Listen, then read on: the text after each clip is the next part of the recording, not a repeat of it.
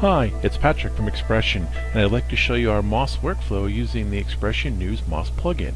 I'm showing it to you today inside of Avid iNews. It obviously works in iNews, it works in ENPS, it works in several other newsroom systems, including Ross's own Inception newsroom system.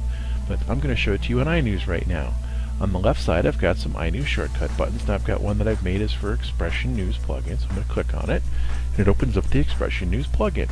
I've got my template selection over here, and I'm going to come up to filter field right above the thumbnails, and I want an OTS. I'm going to type in OTS, and it brings me right to an OTS template. I'm going to double click on it, and that'll launch the template over in the right side. I'm going to do some editing on my template here. I've got some fields in here that I can change, and I see that I've got an OTS image left or right. I can change that. We'll talk about that another time. And I've also got text inputs. Well, on the template itself, when I look at it, the art department has created this with a nice bright color to let me know that needs to get replaced. So what I'm going to do is I'm going to come over on the left side, and there's a button labeled Open MAM, and that allows me to choose my Open MAM or Media Asset Management sources. And I have one here called Streamline, which is the Media Asset Management system from Ross, and it's going to open up and show me a whole bunch of assets that are in the system. And I'm looking for a mugshot, and it just so happens here's the one I want right here. But if I didn't find it, or if I want to narrow it down, if I type in mug, I can see what I've got available, and I don't think I want beer mug. I think mugshot of Hassan, which is the one I want because my art department got the picture from the police department. I'm going to take it, I'm going to click, and I'm going to drag, and I'm going to drop it in the OTS image left field. And you can see that that appears there, and the picture appears here. Now, the way the art department has designed this graphic, it's vertical, it's tall. And the artwork is, in this case, happens to be tall, vertical as well. Well, that's great, but I really would rather have it close up. I'm really more interested in his facial features than I am how tall he is. So I'm going to come back over to the input fields, and I'm going to go to the OTS image left row, and you'll see there's a little Windows expansion icon here. I'm going to click on it, and I got some fields here that I want to show you. I've got a material face, a texture position, and a texture scale.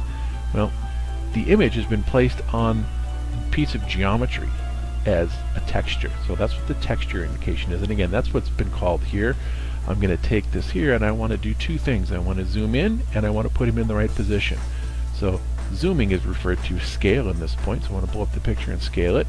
I'm going to click in one of the boxes, and I'm going to put my cursor there and hold down my mouse button, and I'm going to drag, and you'll see the numbers start to change. And if we look, as I slow down a little bit, you'll see that as I slow down, you'll see that the interaction happens with the image. You can see he's getting a little bigger.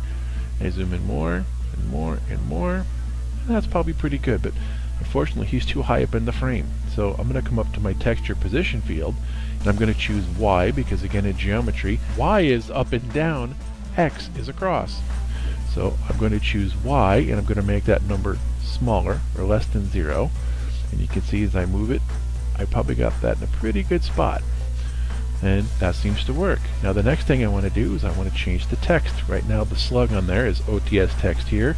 That's great for previewing, but it's probably not what I want. I'm going to come over and click in OTS text here, and I'm going to backspace it out, and I'm going to type in, I should say, Hassan found, because that happens to be the name of the subject of the story, and that's the name of the criminal in the picture. I've got what I want. If I want to look at it and proofread it, I'm going to come back over to the right side, and I'm going to click on the stop button. Actually, I'm going to take this and drag it over to the left. Then I'm going to click the play button, and you'll see the graphic will animate in, so I can see what it looks like as it's going to reveal itself onto the screen. So I have basically an animated preview here within the news plugin. I like it. It's just what I needed. So I'm going to take my mouse, I'm going to click on the thumbnail, I'm going to hold down the mouse button, and I'm going to drag this into my story, and I'm going to put it in the script right next to his name, right next to Hassan. I'm going to let go of it, and you can see what it puts in as the production queue, and it will tell me my Express, which happens to be my MOS ID, the name of my MOS workflow, the template name, and some other information, including the image name and the text that I put on the graphic. So I've shown you how to use a replaceable asset. I've shown you how to go ahead and scale it and reposition it all within the MOS Newsroom plugin. So those are some of the cool features that you can find inside of the XPression News plugin within your newsroom system.